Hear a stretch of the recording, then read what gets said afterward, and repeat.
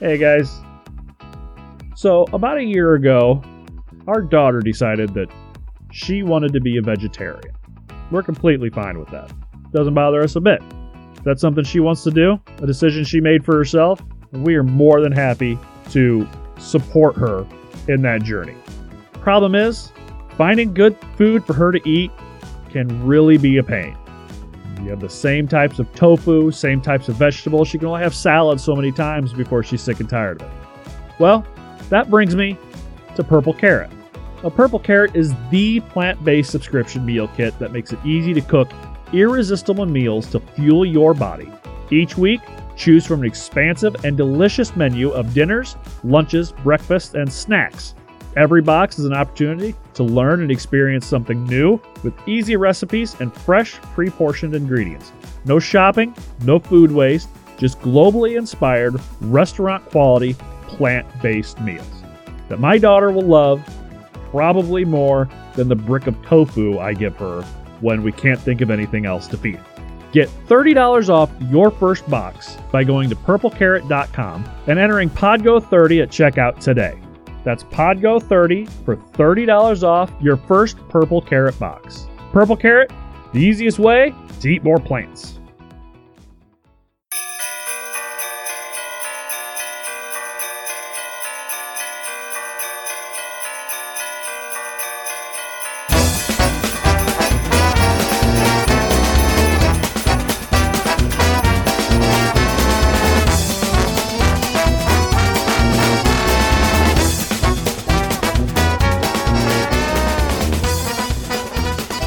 All right, big man, it's your last chance. The last one. Come on, say something original. Say something. Ho, ho, ho. Same thing every time. Welcome to Open a Fucking Book. I'm Kevin. I'm Stephanie. Please. And I'm freezing. It's a little cold out here. It's like 19 degrees outside. Did it get up to? I don't know. The last time I looked at it, it was 15. And we are in a uninsulated garage recording Yes. with a heater that, well, it tried hard. It did. Poor little guy. Just couldn't handle it. But I can feel the cold creeping on my face. Seeping in. Hey, you got an electric blanket on. I'm over here. It's not even warmed up yet. Well, it will be. And you'll be okay. We'll make it through. I hope, because I can't stand the cold. I can't. My body literally cannot tolerate it. I think you'll be all right. Well, this is our third and final episode of Charles Dickens. So if you remember, Charles' sister Fanny had come down with tuberculosis on the last episode. Well, on the 1st of September, Charles' sister Fanny fallen into a sort of a lethargy from said tuberculosis. Not a sleep, like a state of suspended animation, I guess. Kind of not exactly a coma, but she died the next morning at age 38. Charles and the whole family were devastated. Fanny and her husband were both avid dissenters of the church, so atheists, pretty much, is, I guess that's the fancy way of saying it. And they asked that she be buried on unconsecrated ground. So, in a cemetery, not a graveyard, I guess. Okay. Thanks for the contribution. Well, no, I mean, isn't a cemetery... A cemetery, a graveyard is attached to a church. I thought a cemetery was attached to a church. No. A cemetery is usually ran by the city or the county or whatever. Graveyards are attached to the church. Okay. Because if you go right out here just outside town, that's the city cemetery. Okay. Okay? So, she wasn't getting buried at a church. Now, this is 1848, which also happened in 1848, as Forster published a book on the life of Oliver Goldsmith, one of Charles's favorite writers. And even though he felt it to be a bit long, I think it said it was like 700 pages, so it was not that. I mean, it's long, but it's not like huge. He actually loved the book. So much so that he decided that he wanted Forster to be his official biographer. Apparently, at some point in age, you just decide who you want your biographer to be, and then you have a biographer. I really got to get on that. Who would you want your biographer to be? I don't know. Okay, thanks for contributing. I don't know. I'm telling you, I haven't thought about it. But everybody we've talked about, at some point, they get an official biographer. I just feel like maybe I'm falling behind. Well, it has to be someone that knows you really well. Yeah. Not you. Fuck you. It can't be your spouse. It could. No, because then they're going to be biased either one way or the other. They're I can be unbiased. They're either going to tell everybody all the great stuff about you, or they're going to tell everybody the fucking horrible things about you. It's going to be one or the other. I'm the perfect person because I could tell everybody the great and the bad shit about you. But you'd always stick up for me at the end. Not necessarily. Yeah, and that's not what a biographer's supposed to do. No, because I've told your mom plenty of bad shit about you. But then I've also told her great things about you. Yeah, whatever. Now, in being his biographer, there were certain stories that Charles, however, talked about with anyone that he would need to tell Forster. Certain stories you got to tell your biographer if they're going to truly be your biographer. Well, after some time, Charles finally told him about his time at the blacking factory and his father's time in prison. Speaking with Forster made Charles realize that maybe others didn't see his childhood as poorly as he did, including us. We look at his childhood and say, I mean, it wasn't great, but it wasn't the worst childhood ever, like he liked to make it out to be. I had to work at a blacking factory. While little Timmy, 5-year-old's down the street sweeping chimneys and getting black lung. Yeah. Now, he finally admitted in a note to Forster many years later that the story of his childhood might not make the same impressions on others that the reality made on him. And getting his secrets off his chest led to another Christmas story in 1848 called The Haunted Man. The theme was the importance of being able to remember the sorrows suffered in the past, and that only through memories are we able to feel for others. Sold 18,000 copies on publication, but not much after that. It wasn't one of his bigger known stories. Yeah. January 15th, 1849, Catherine went into labor. If you remember, Catherine was again pregnant. Always. Yeah. It's like continuous. Yeah. It's like she reserved his sperm. No, he just wouldn't stay the fuck off of her. She'd push out a baby, and they'd be like, okay, get back on.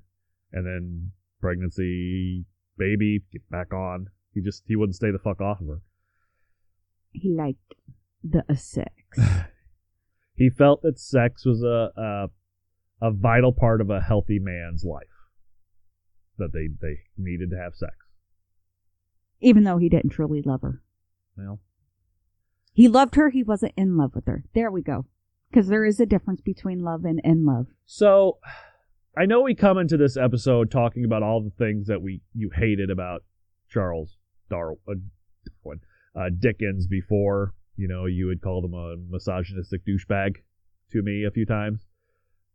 So all that, you take into consideration all the good things he's done for people. He helps out the poor, and he helped all those prostitutes out with setting them up in the home, which he's continuing to doing right now. And that's all, and you look at that and it's great. So all this stuff with Catherine and with his kids it's really going to get worse. It's going to get so much worse. You don't even know. It's going to be fucking horrible. And you're going to hate him even more. And you might not ever read a Dickens novel again. It's like how right now everybody hates J.K. Rowling, but they love the world she created. So, fuck Rowling, love Harry Potter.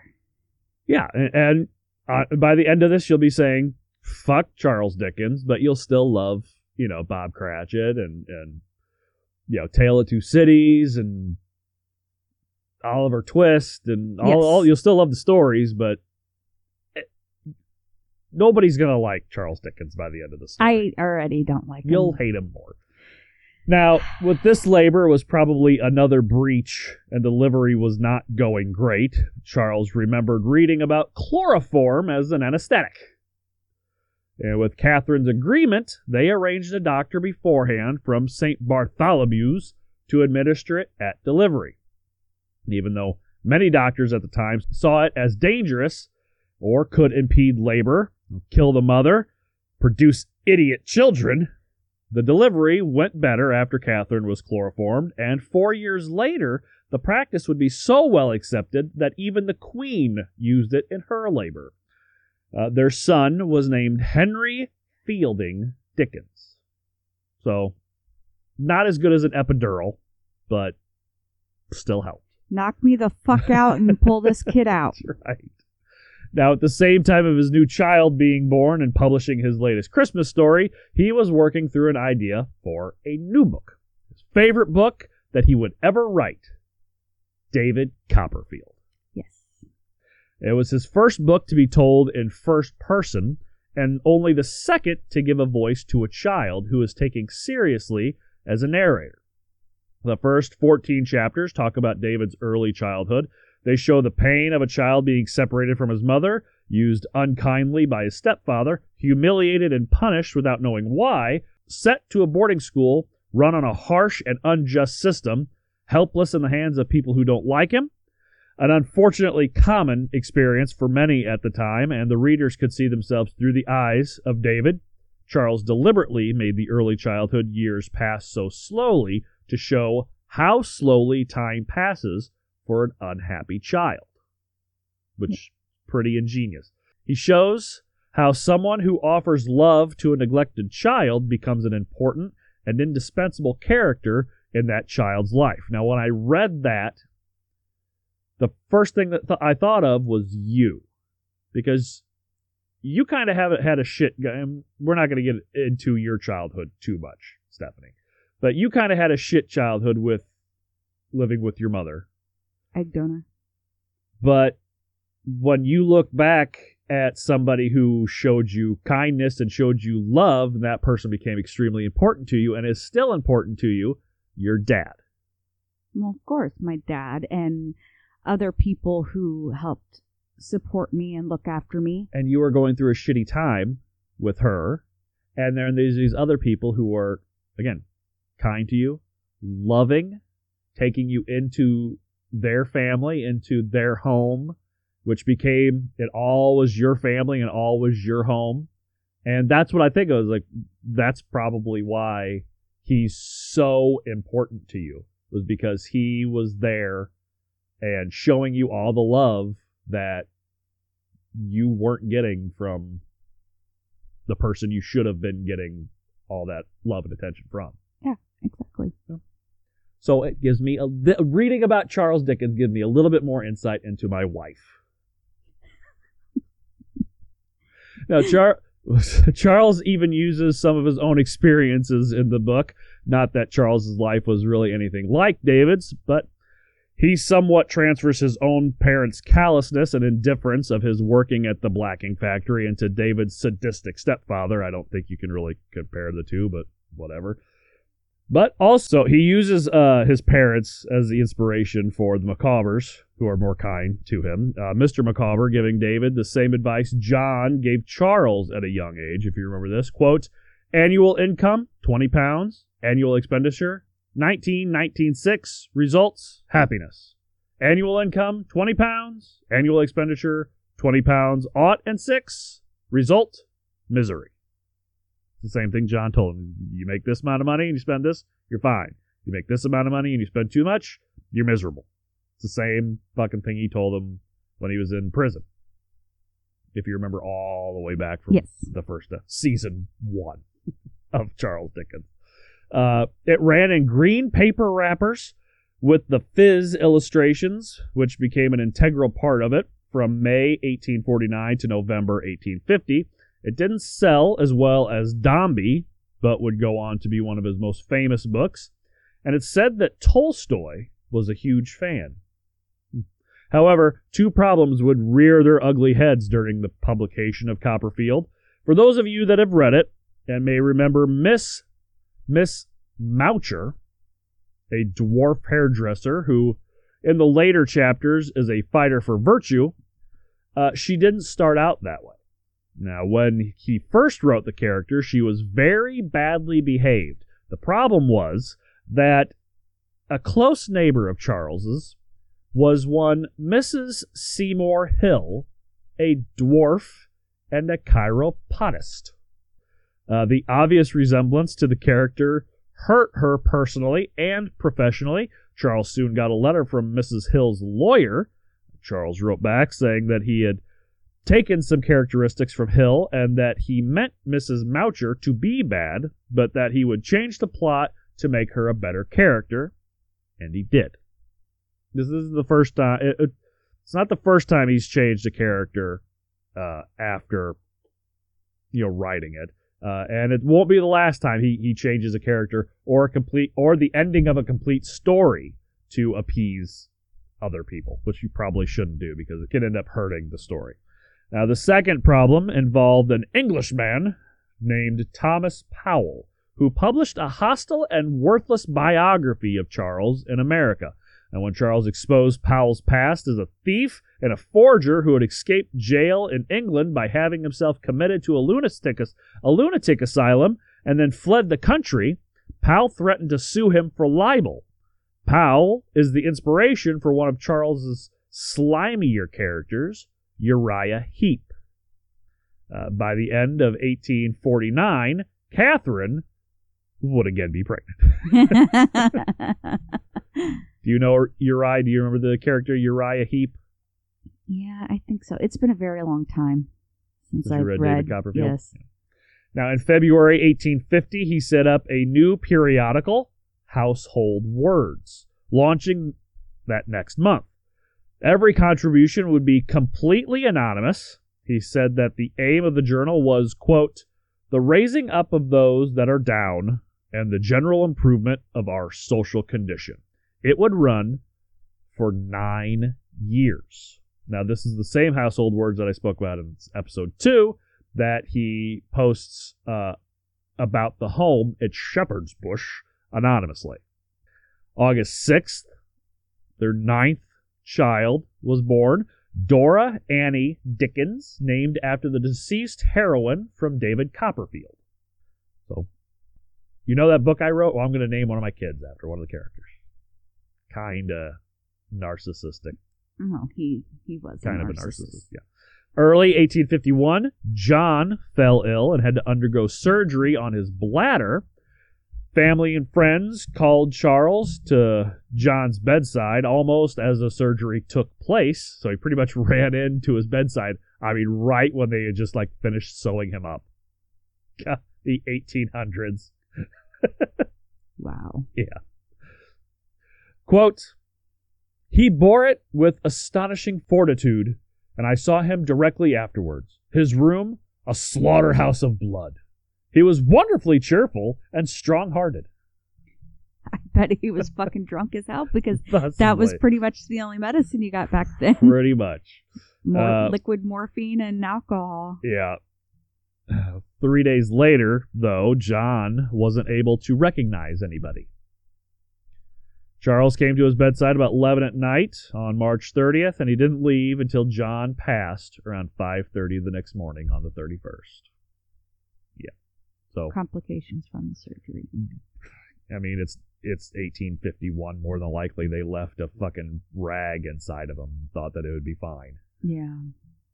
Now, over the next few years, Charles made sure to stay more busy than you would think the average man could, writing novels, articles, letters, producing a child's history of England, editing, organizing his children's education, advising Miss Coutts on charitable endeavors, pondering questions of the political reform, public health, housing, and sewage, traveling, acting, making speeches, raising money, and working off his excess energy in his customary, now wait for it, 12-mile walks that he took daily.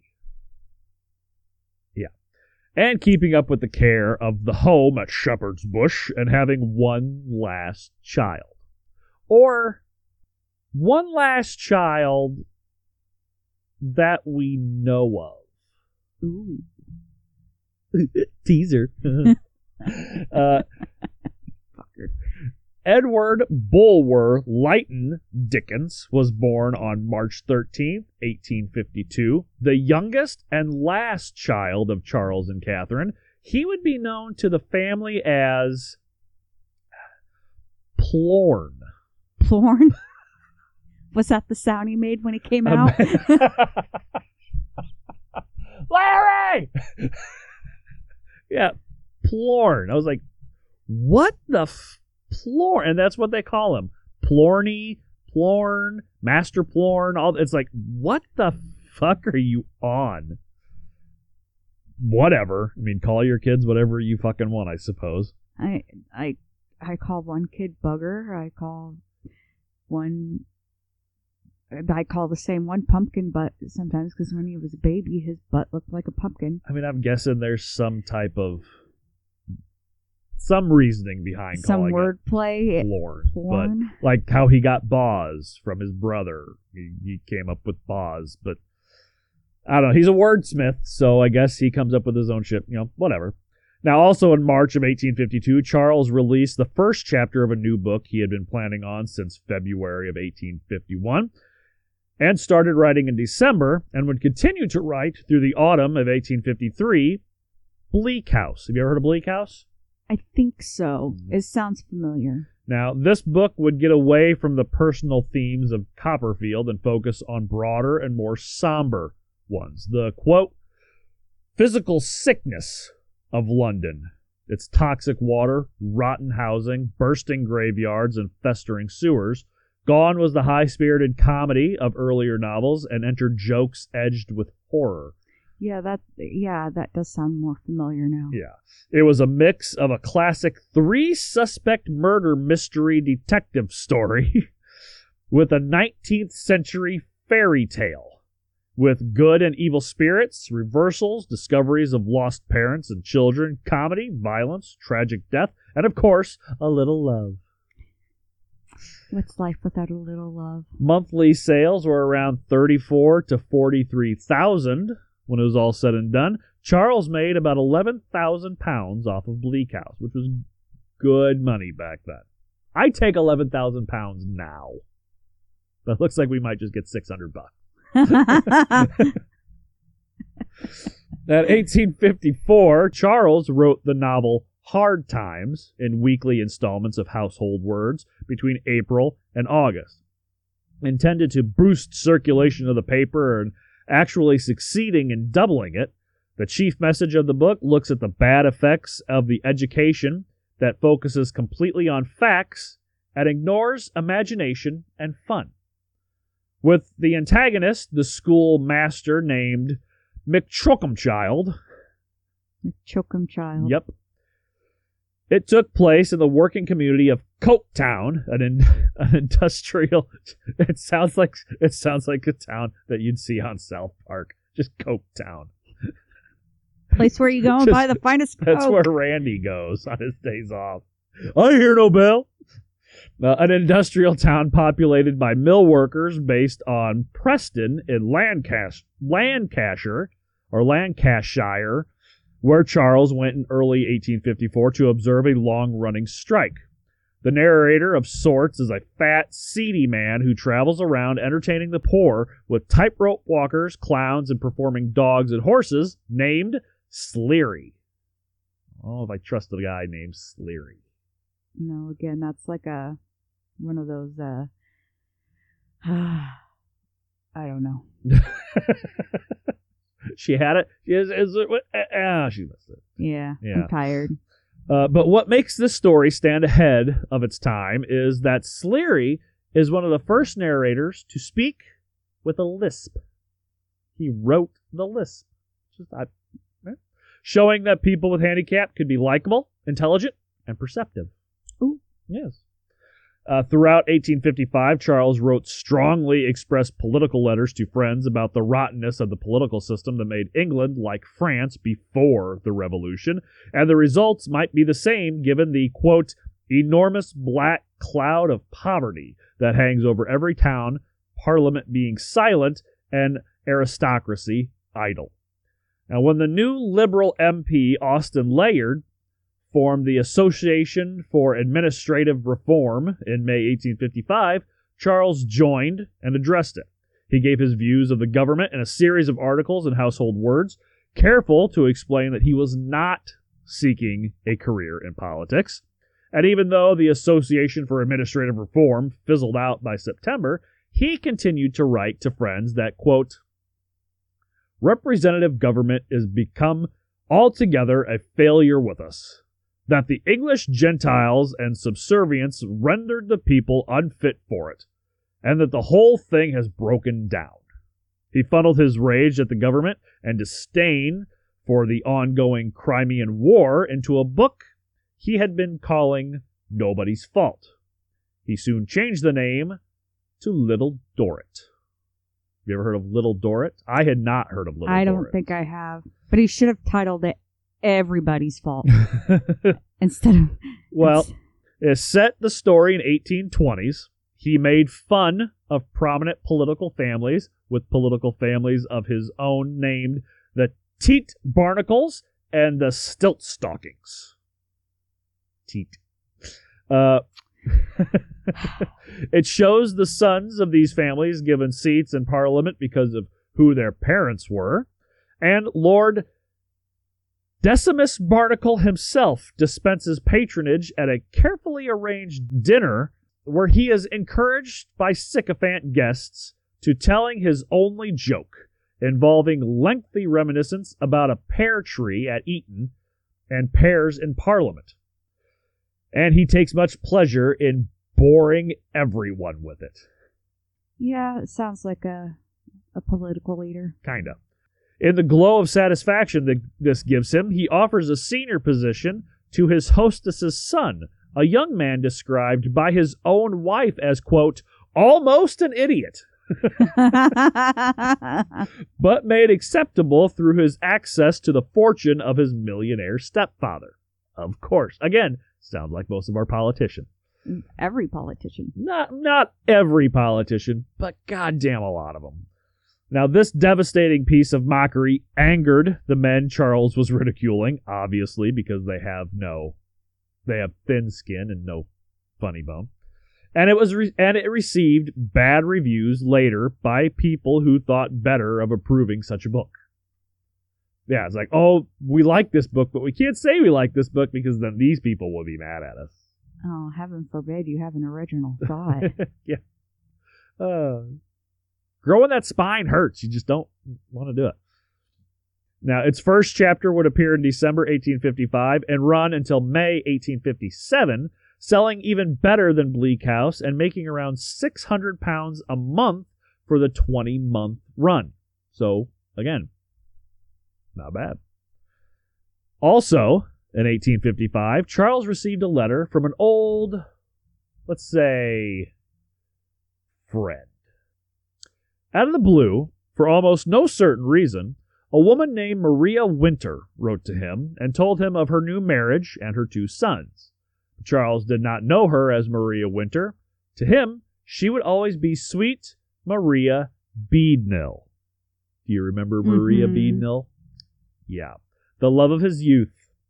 He wrote back to her quickly, saying, quote, believe me, you cannot more tenderly remember our old days and our old friends than I do. Your letter is more touching to me from its good and gentle association with the state of spring in which I was either much more wise or much more foolish than I am now. Much more foolish. He was getting ready to go on a short trip to Paris and offered to get her children gifts and that he would have his wife arrange a meeting between them and her husband. But Charles never said anything about Maria to Catherine. In fact, 5 days later, he wrote Maria again saying that he, quote, got the heartache again, and, quote, whatever of fancy, romance, energy, passion, aspiration, and determination belonged to me, I never have separated and never shall separate from the hard-hearted little woman, you, whom it is nothing to say I would have died for, that I began to fight my way out of poverty and obscurity with one perpetual idea of you. I have never been so good a man since as I was when you made me wretchedly happy. And a third letter. I'm just gonna do a little lying, cheating bastard. I'm just gonna do a little impersonation of my wife real quick because at some point during this episode she's gonna look at me and go, if you ever did any of this shit, I would take a knife and I would cut it off. And I don't know why she's going to say that to me. I've never given her any reason to want to say something like that to me. It wouldn't be the first time she said that to me, right? I suppose. If you ever did any of this, I would cut it off. And I'd take your balls and I'd shove it up your ass. Am I wrong? That's more like what I would say.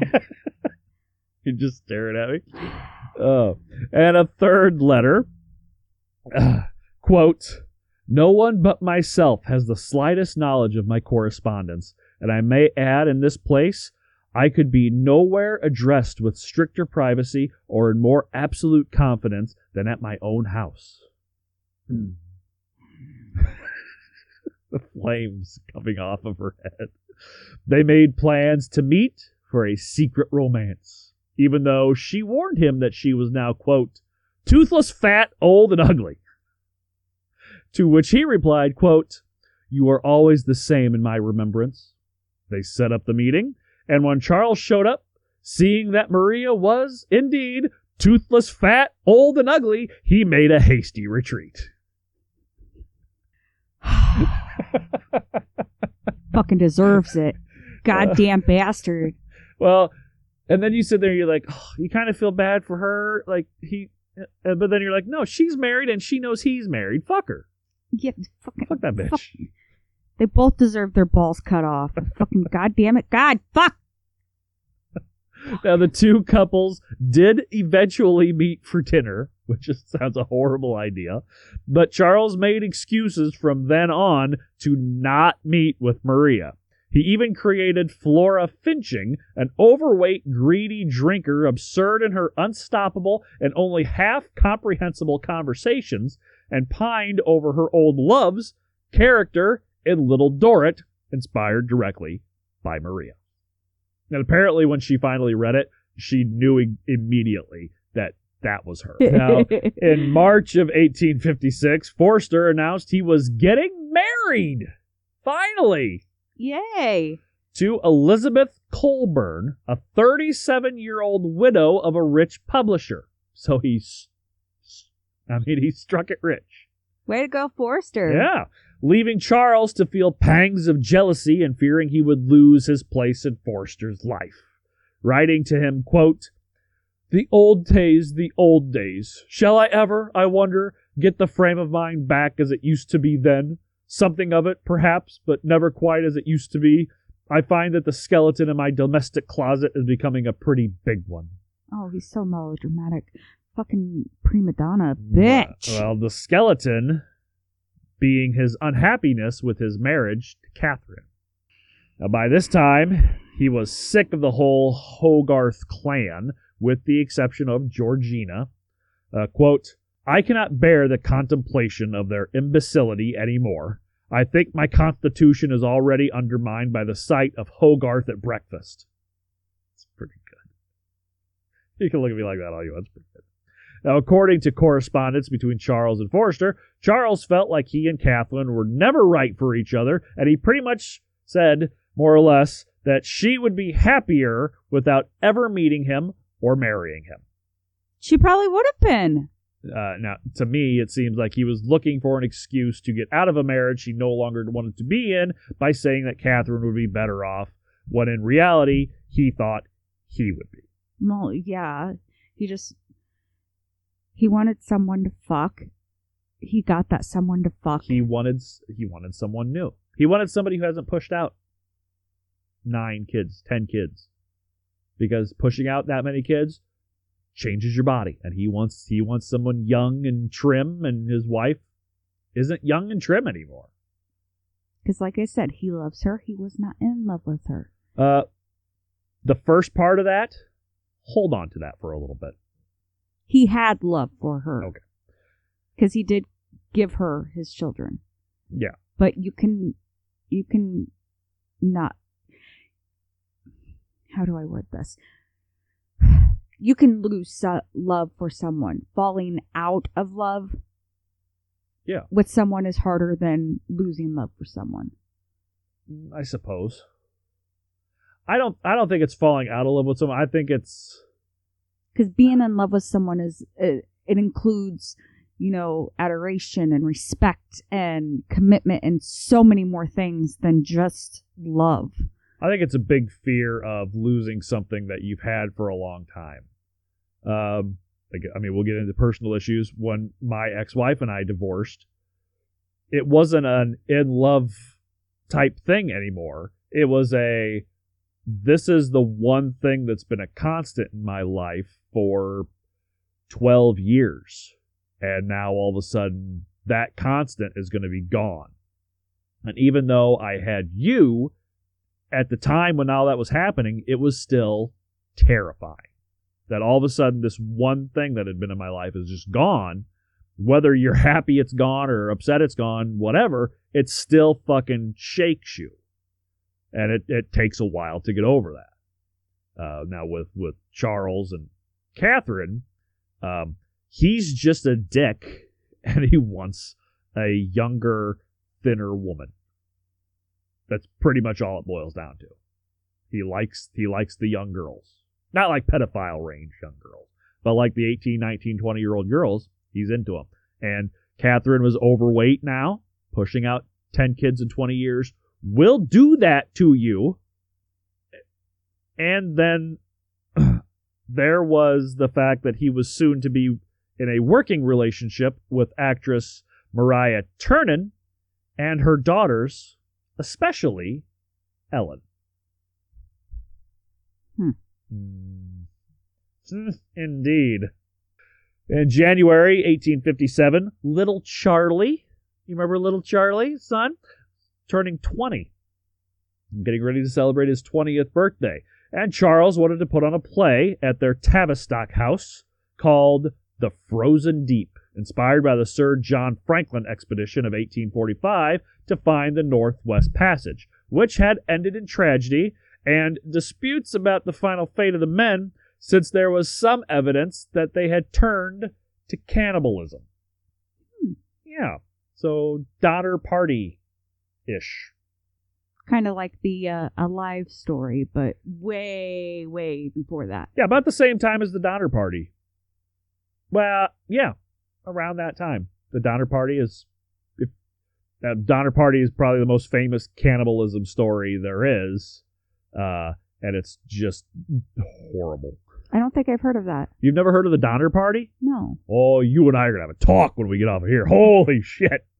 Have you heard of the Alive story? Oh, yeah, I know Alive.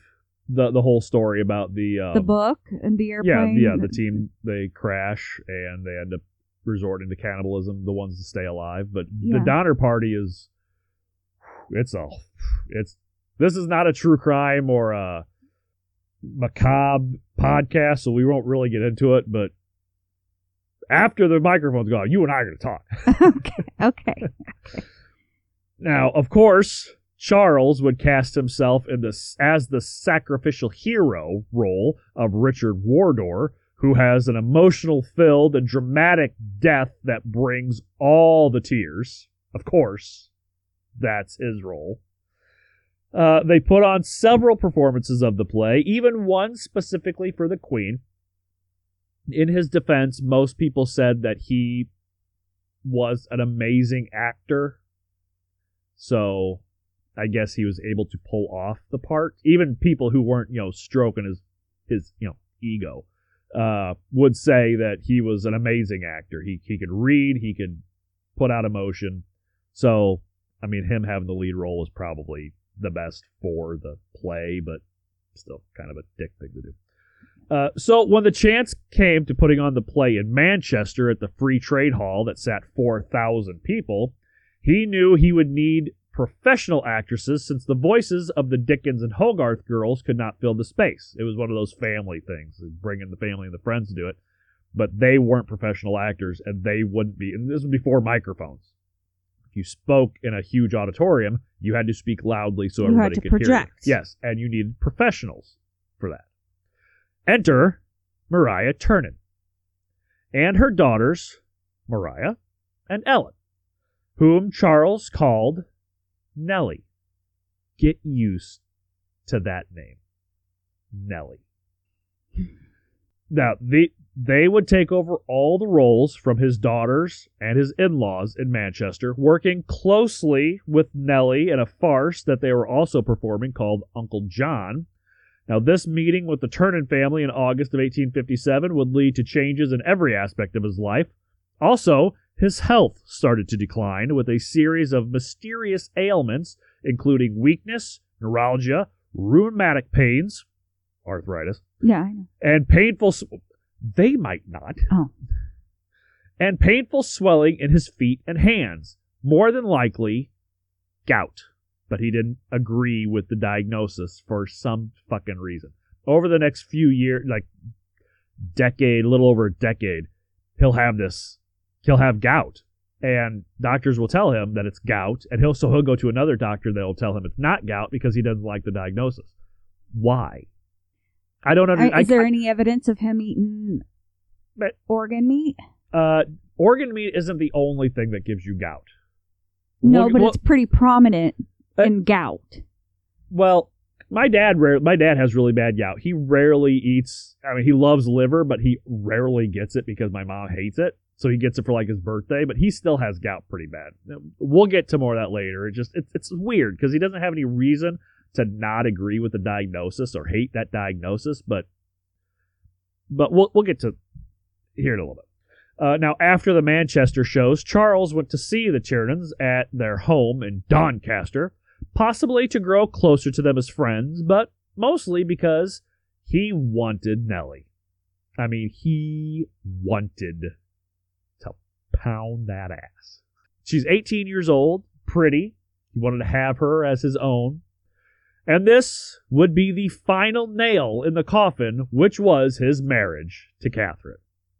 He spent quite a bit of time at the house with them, Mariah and her daughters, Mariah, Ellen, and their oldest, Fanny, who was a singer, not an actress. Again, Fanny.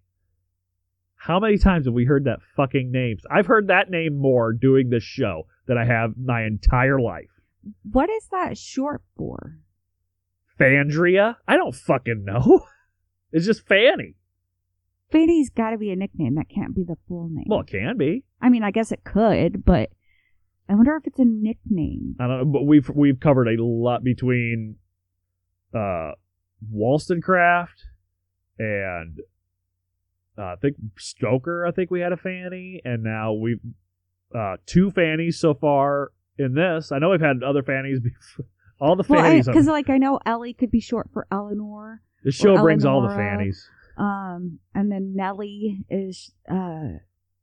Nellie is his nickname for Ellen. Yeah. But I don't know. We've had a ton of fucking Fannies on this show.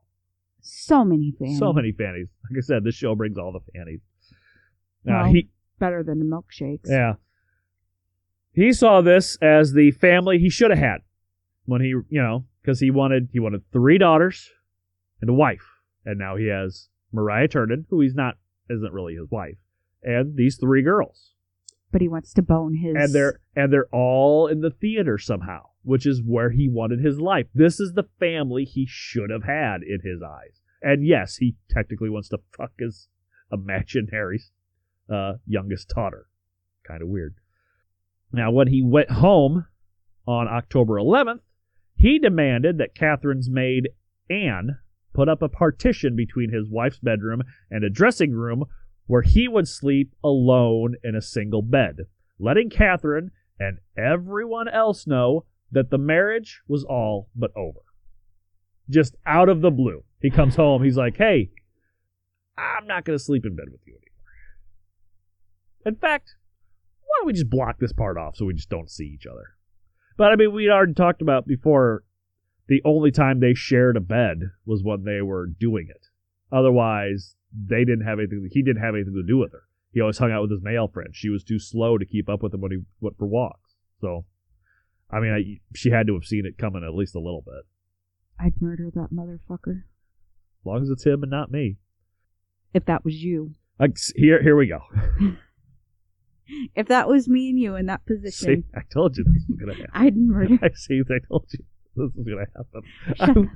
You always do this. You always be like, if you ever, I'm not ever, I don't know why you would bring, every I'm just time, putting us in that situation. You don't need to put us in that situation. It's not us. It's fucking Charles Dickens. If it was. 1850s. I'm just letting you know. You don't need to let me know. I get it. You let me know once, and that's all you need to do. It's done. You don't need to let me know. Not to mention my dad would kill you. Well, I could only die once. No. Okay. Anyway, he didn't sleep with Catherine anymore, obviously. Not because he didn't want sex, but because he wanted to save himself for Nellie.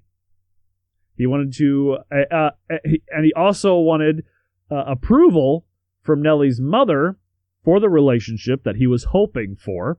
So he decided to start helping out and taking care of them financially. The Turnants. He started paying their bills, taking care of them, sending them money for whatever reason, making sure that Fanny got jobs, making sure that Mariah and Nellie got jobs, which kind of come back to bite everybody in the ass. But yeah, and the thing is, she, at the time, didn't show any interest in him.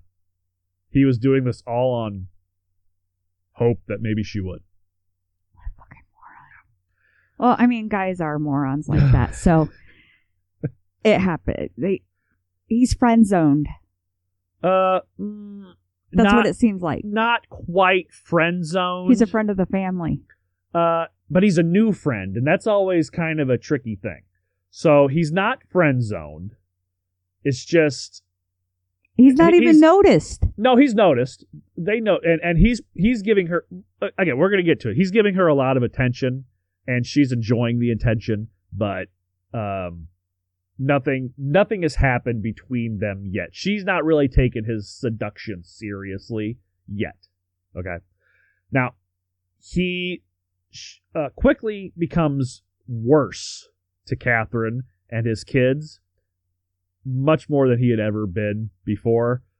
He would insult Catherine, flying into rage when someone would disagree with him, lying to defend himself. He now had to be in the right about everything all the time. Probably because he knew he was in the wrong about everything. About his, marriage and with Nellie. His infidelity. Yeah. And he hasn't even done anything yet. Thinking about it is cheating. Okay, true. But he hasn't done anything physically about it yet. Like, he's been fantasizing about it, but I don't think you separate from your wife because you've been fantasizing about maybe possibly getting with this 18-year-old chick that you kind of wish was your daughter. It's fucked up. And he's saving his junk to splurge all in her.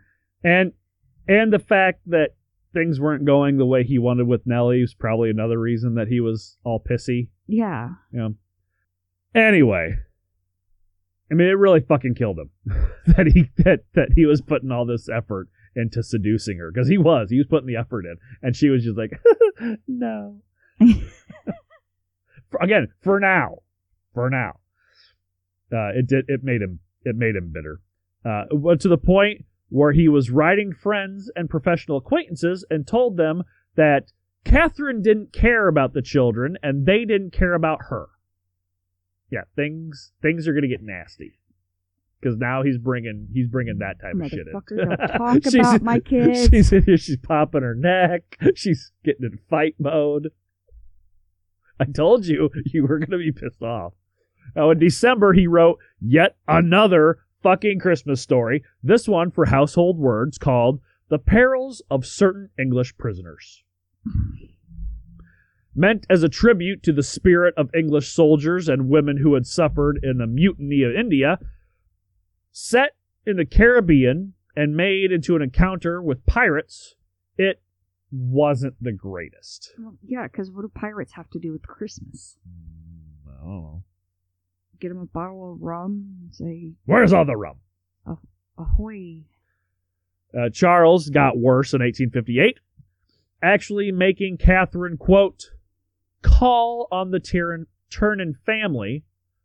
I'm not sure exactly what call on the Turner family means, but I think it has something to do with she would have to go over there and do stuff for him, or have them come over to the house.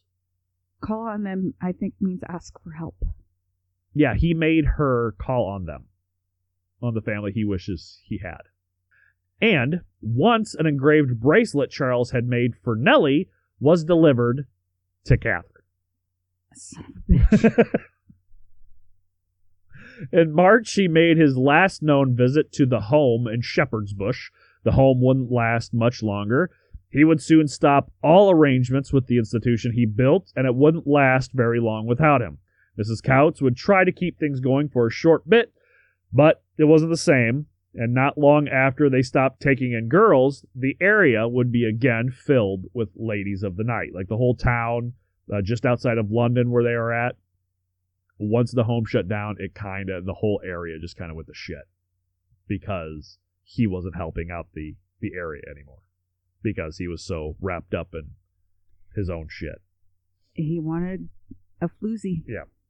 Now, by this time, Charles was now doing public readings of his books, not the actual books themselves. He'd rewrite and edit the stories down, or he'd make new stories to go along with the already published books. So he wasn't just going out there and reading A Christmas Carol. He'd be reading parts of A Christmas Carol differently, or he'd be reading a side story from A Christmas Carol or something like that. That's really neat. I think all authors should do that. He does that a lot. Like for the last decade of his life. That's pretty much how he makes the most of his money, is through reading. He does it for the money, obviously, but he's an egomaniac, and he gets cheers and accolades from his audience, and that means almost as much to him as the fucking money does, because again, he's a narcissist. Forster was against them. He didn't like that Charles was doing them. This did not keep Charles from asking him to act for him in negotiations with Catherine over a legal separation. Even though Forster disagreed with it, he knew he could always trust Forster for his support. So Forster was against the whole separation from the very beginning, but he still acted as his lawyer, I guess, in it. Power of attorney, something like that. I guess. On May 9th, he wrote to Mrs. Couts telling her that him and Catherine were separating, saying, quote, "The marriage had been for years and years as miserable as one has ever made." He ends the letter accusing Catherine of jealousness and that the children didn't love her, and Georgina and Mary before her had seen it. The next day, he told his oldest son Charlie about the separation, and to Charles's surprise, Charlie took Catherine's side. Of course. Good old mama's boy. Good job. And Charlie's another hero of the story because he will continue to side with Catherine. He loves his father, and he doesn't want to cut his father out of his life, but he sides with his mother. As all children, well, not all children. And you would think that the family ties would be strong. That same day, Georgina made it clear to Catherine that she was forever on Charles's side. Of course, the girls are going to be daddy's girls. Well, Georgina is Catherine's sister. Oh. If you remember. Mary died. They went off to America. When they came back, Georgina moved in with them to help care with the kids. Georgina Hogarth is Catherine's youngest sister. Oh, so she followed the money. She's in love. She loves Charles. Not in love with Charles, but she loves Charles like an older brother or almost like a father. Oh, okay. And she's loyal to him, not her sister. So, whatever. Catherine was awarded £400 a year and a carriage. So whatever. Shortly after all this scandal of Charles and Nellie soon went public, causing a rift in many of his friendships, even though he lied and said that nothing was going on, which technically yet it wasn't. To save his reputation and hers, in June, he decided to publish a personal statement in the press. He sent a copy to Catherine, with a note saying he hoped all unkindness was over between them. It's like, motherfucker, you're the one doing it. She should just go punch him in the balls. The statement was a bit foggy, alluding to long-standing domestic troubles that had been wrapped up with an amicable arrangement. But, yeah, right. And as to the wicked spreading of abominable false rumors involving, quote, innocent persons dear to my heart, it was printed in the Times, and he put it in household words, but Punch magazine refused it. Now, usually this wouldn't be enough to enrage Charles, but the owners of Punch magazine were also his current publishers, Bradbury and Evans. And its editor was his longtime friend and Catherine's advocate in the separation, Mark Lemon. So everybody there is pretty much against him. Like, you're fucking up. Now, this caused him and his older children to break off all communications with Lemon and the Evans children, with the exception of Charlie, who would go on to marry one of Evans' daughters, Bessie. It's like, not only am I going to keep talking to them, I'm marrying her. Apparently, they were childhood sweethearts anyway. Yes. So, Catherine was happy about it. Charles, not so much. Now, when they do finally end up getting married, Charles doesn't go to the wedding. He is not happy about the wedding because he doesn't think he should be marrying her. Catherine's at the wedding. She's super excited about it because she loves Bessie and she thinks that it's a great arrangement. Charles eventually does come around because he realizes that Bessie's a perfectly fine wife to Charlie. But they go to like the church where it's happening and they kind of stand outside and they try to convince people not to go in. Yeah, he pulls some stupid shit. Yeah. That would have been some shit my egg donor would have done. Yes, it would. That's why I did not invite her. Yeah. The scandal would put an even bigger rift into the relationship of Charles with the Hogarth family, going as far as Charles forbidding his children from speaking to Catherine's mother or her sister Helen. And again, Charlie was the holdout to this order. He's like, I'm going to do whatever the fuck I want. You're not going to tell me who I can't talk to. It's my family. I'm going to talk to whoever the fuck I want, Dad. Now, in August, Charles set out for a reading tour of Scotland and Ireland when the children stayed with Catherine. While in Ireland, Mrs. Coutts wrote to him to let him know that Catherine and the kids had came by her home for a summer holiday. He replied with, quote, since we spoke of her before, she has caused me unspeakable agony of mind, and I must plainly put before you what I know to be true. She does not, and she never did, care for the children, and the children did not, and they never did, care for her.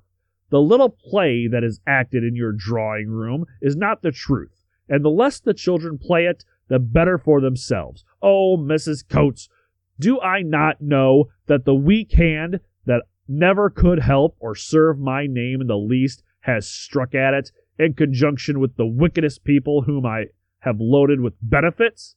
I want to communicate with her no more. I want to forgive and forget her. From Walter away in India to little Plornish at Gad's Hill, there is a grim knowledge among them that what I now write is the plain, bare fact. She has always disconcerted them. They have always disconcerted her. And she is glad to be rid of them, and they are glad to be rid of her. Fair enough. Not fair enough. Obviously, she loves the children, and obviously the children love her.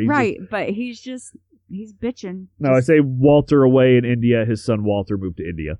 Right. And Plornish to Gad's Hill. Gad's Hill is a house that he purchased a while back. He had been doing rehab on for a really long time and kind of living there, not living there, living there, not living there, renting it out, living there, all stuff. So if I say Gad's Hill, that's what I'm talking about. It didn't seem like it was important enough to put in here, even though Claire Tomlinson dedicates like half a fucking chapter to buying this house and rehabbing it. It serves no purpose to the book. So it was shortly after this where people began really taking sides in the whole separation. He would start cutting people out of his life who showed any signs of maybe seeing things from Catherine's side. Their daughter Katie said that he didn't talk to her for nearly 2 years because she would have the gall to occasionally go visit her own mother. Yeah. Now, while all this was happening, his brothers weren't doing much better. Fred was being divorced by his wife for adultery, which he said he had good reason for that. Yeah, there's good reason to cheat. Yeah. And he would later go to jail for failure to pay his alimony, fleeing the country, and then returning bankrupt. And Augustus, remember little Augustus, his youngest brother, lived with his parents for so long? He had deserted his wife, who had gone blind, for another woman and skipped town to America. Sounds a lot like... So, kind of the whole family, all the men, except for Alfred, kind of all pieces of shit. Just like their father. And their grandfather. You remember their grandfather also fled the country after he stole a bunch of money from the Navy pay office. Now, Forster worked on the separation between Charles and Bradbury and Evans as well, which was said to be just as messy as the one with Catherine. Then in 1859, Charles started his own weekly magazine, to which he would be the owner, publisher, and editor. First called Household Harmony, which Forster talked him out of because Household Harmony, and come on. And it became All the Year Round.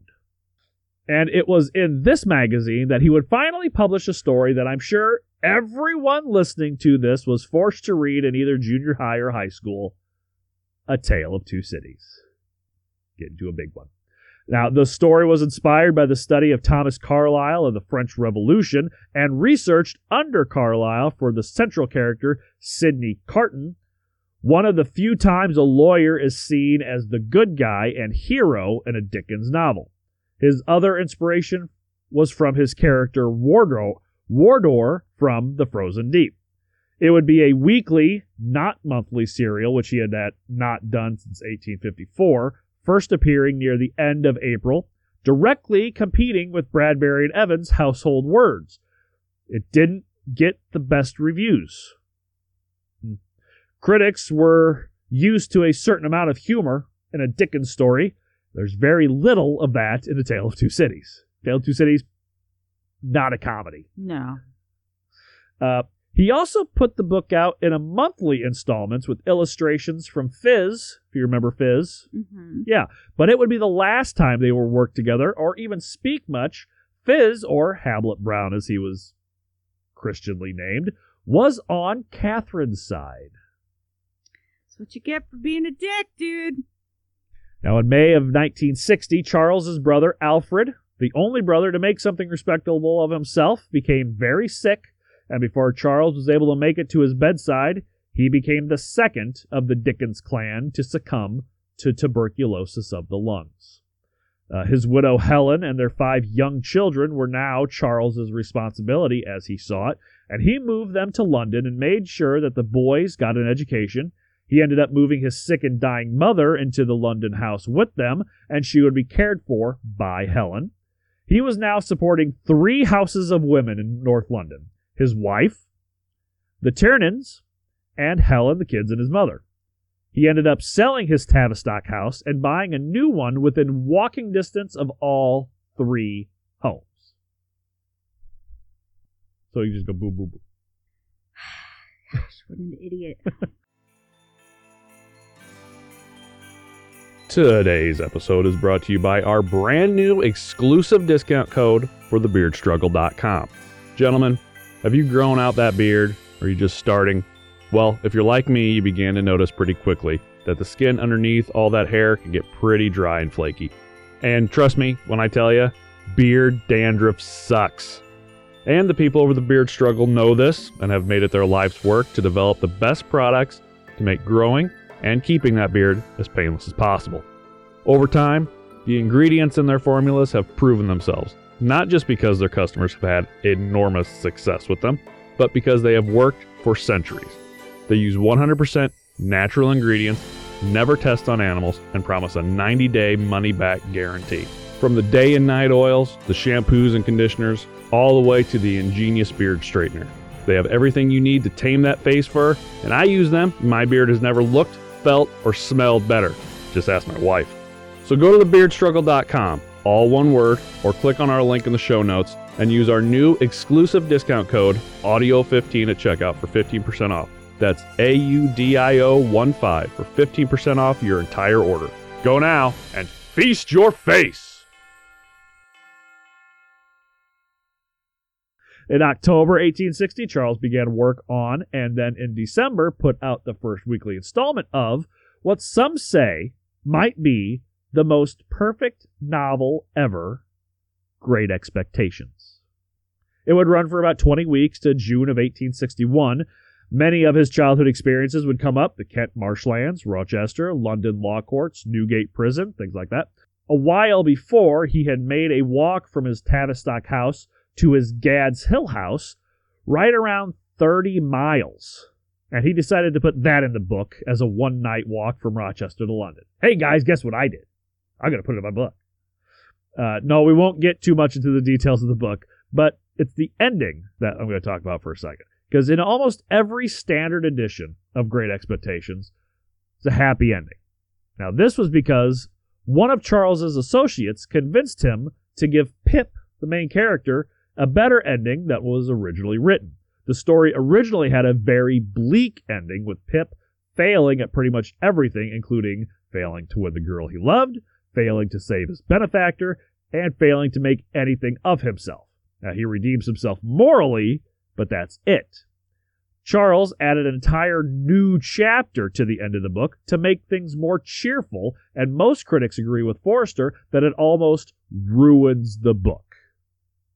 It was a better book with a horrible ending than it was with a cheerful ending. Again, Stranger Than Fiction would have been a better book if Will Ferrell died.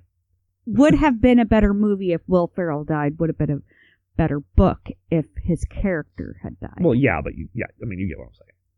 Yes. Now, Forster was the only one of people to keep a copy of the original and publish it in the third volume of his Life of Dickens bio. The truly odd thing is that with the serialization of Great Expectations, he was actually competing with himself. Because at the same time, Bradbury and Evans were publishing the first volume of his uncommercial traveler pieces that he had written while he still contracted with them about his time traveling and reading his stories in Household Words, which sold out and reprinted twice. I mean, kind of karma, I guess. Like, okay, well, you can compete against us, but we're going to put out all this shit that you wrote for us, and we're going to make a ton of money off of it anyway. And they did. They sold the fucking magazine out every time it went out. So, while writing these masterpieces, he was again dealing with health issues. In June of 1859, he told a friend, quote, "The cold is pretty much in the old stage, so I have made up my mind to think no more of it, and to go in a general way, the way of all flesh." Now, the cold was more than likely his physical relationship with Nellie, to which all evidence was at this point still non-existent.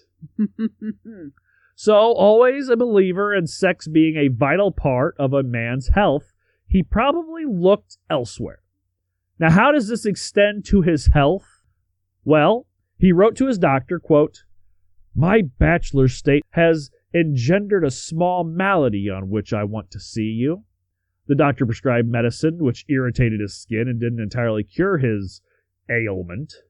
He told Forster that he thought maybe a trip to the sea would do him some good, but, quote, "I suppose there is no nitrate of silver in the ocean." Now, there's no real mention of what this ailment really is, but what we do know is that silver nitrate was used in the 19th century as a treatment for gonorrhea.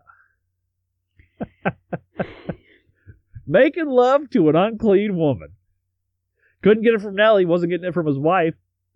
Prostitutes. Maybe why he stopped going to the home. Yes. Now, this wasn't the only health issue. Back pain, pain in the face, age getting to him. But it was the funniest, so I put it in here. I'm not making fun of people with gonorrhea, just him. Because, he's with Catherine for so long. He's not with anybody else that we know of. So, there are people saying that him and Mary were together because he loved her so much. And there are people who are saying him and Georgina, but there's no evidence of it. So really, Catherine's the only person he's ever been with. And now all of a sudden, they're separated, and he can't be with the other woman he wants to be with. And then, boom, he goes his entire life, and now he's got gonorrhea because he can't keep it in his pants. I don't know. I think it's funny. It's hilarious. That's what you get. Yeah. 1861 into 1862, he does more reading tours. They go on and on and on about the fucking reading tours. I get it. He did a lot of reading tours. In 1862, Charles spent a good amount of time in France. Now, Francois. I don't know if that's his name or not. Now, there are many reasons, possibly, for this. But one that sticks out more than the rest. You see, after Charles's ailment was all cleared up, it seems that either because Mrs. Tiernan had finally said that it was okay, or simply because Nellie finally succumbed to his seduction, Charles and Nellie started a physical relationship. And given his history, there is a very good chance that there is no better place to hide a pregnant Nellie than France. Oh, fuck. Now, this is already... I don't get a ton into how big of a fucking scandal this was. That'd be a whole nother episode, and I didn't want to take this 4 episodes, so I kind of just skimmed through it. This whole Charles Nellie scandal is huge. And I mean, it... Like I had said before, it ruins relationships between him and friends and family. They do everything they can to kind of keep it as discreet as possible, because a scandal like this back then, it was illegal, you know? Yeah, you weren't allowed to cheat on your wife. Yeah, and divorce was like a really taboo thing. It would absolutely destroy his reputation. It would destroy her reputation. And actually, even the scandal that there might have been an affair between the two, it does ruin her career as an actress. People don't want to hire her anymore. And here, not too long, she actually just says, fuck it. Once she gets into her early 20s and says, fuck it, I'm done. I'm not acting anymore because I can't get any more acting jobs. It really fucks with both of them. And after Charles dies, Nellie goes on to tell everybody that we were never in a relationship. We were just friends. And everybody knows she's full of shit. Because he does the same thing. He tells everybody that they're just friends, but everybody knows that they're both just full of shit. It's obvious. Yeah. Because his own daughter does a biography. Katie.